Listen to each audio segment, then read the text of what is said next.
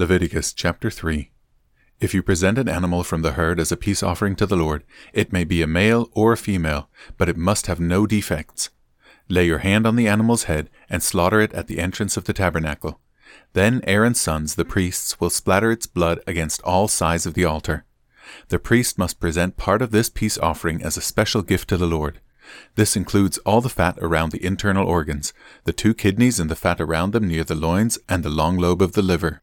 These must be removed with the kidneys, and Aaron's sons will burn them on top of the burnt offering on the wood burning on the altar. It is a special gift, a pleasing aroma to the Lord. If you present an animal from the flock as a peace offering to the Lord, it may be a male or a female, but it must have no defects. If you present a sheep as your offering, bring it to the Lord, lay your hand on its head, and slaughter it in front of the tabernacle. Aaron's sons will then splatter the sheep's blood against all sides of the altar.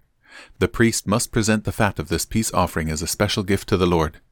This includes the fat of the broad tail cut off near the backbone, all the fat around the internal organs, the 2 kidneys and the fat around them near the loins and the long lobe of the liver.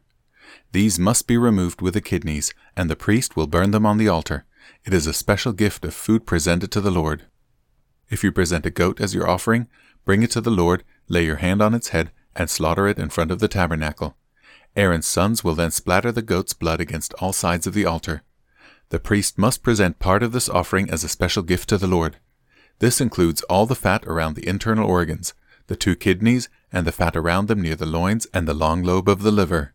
These must be removed with the kidneys, and the priest will burn them on the altar. It is a special gift of food, a pleasing aroma to the Lord. All the fat belongs to the Lord.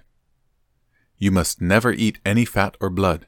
This is a permanent law for you, and it must be observed from generation to generation, wherever you live.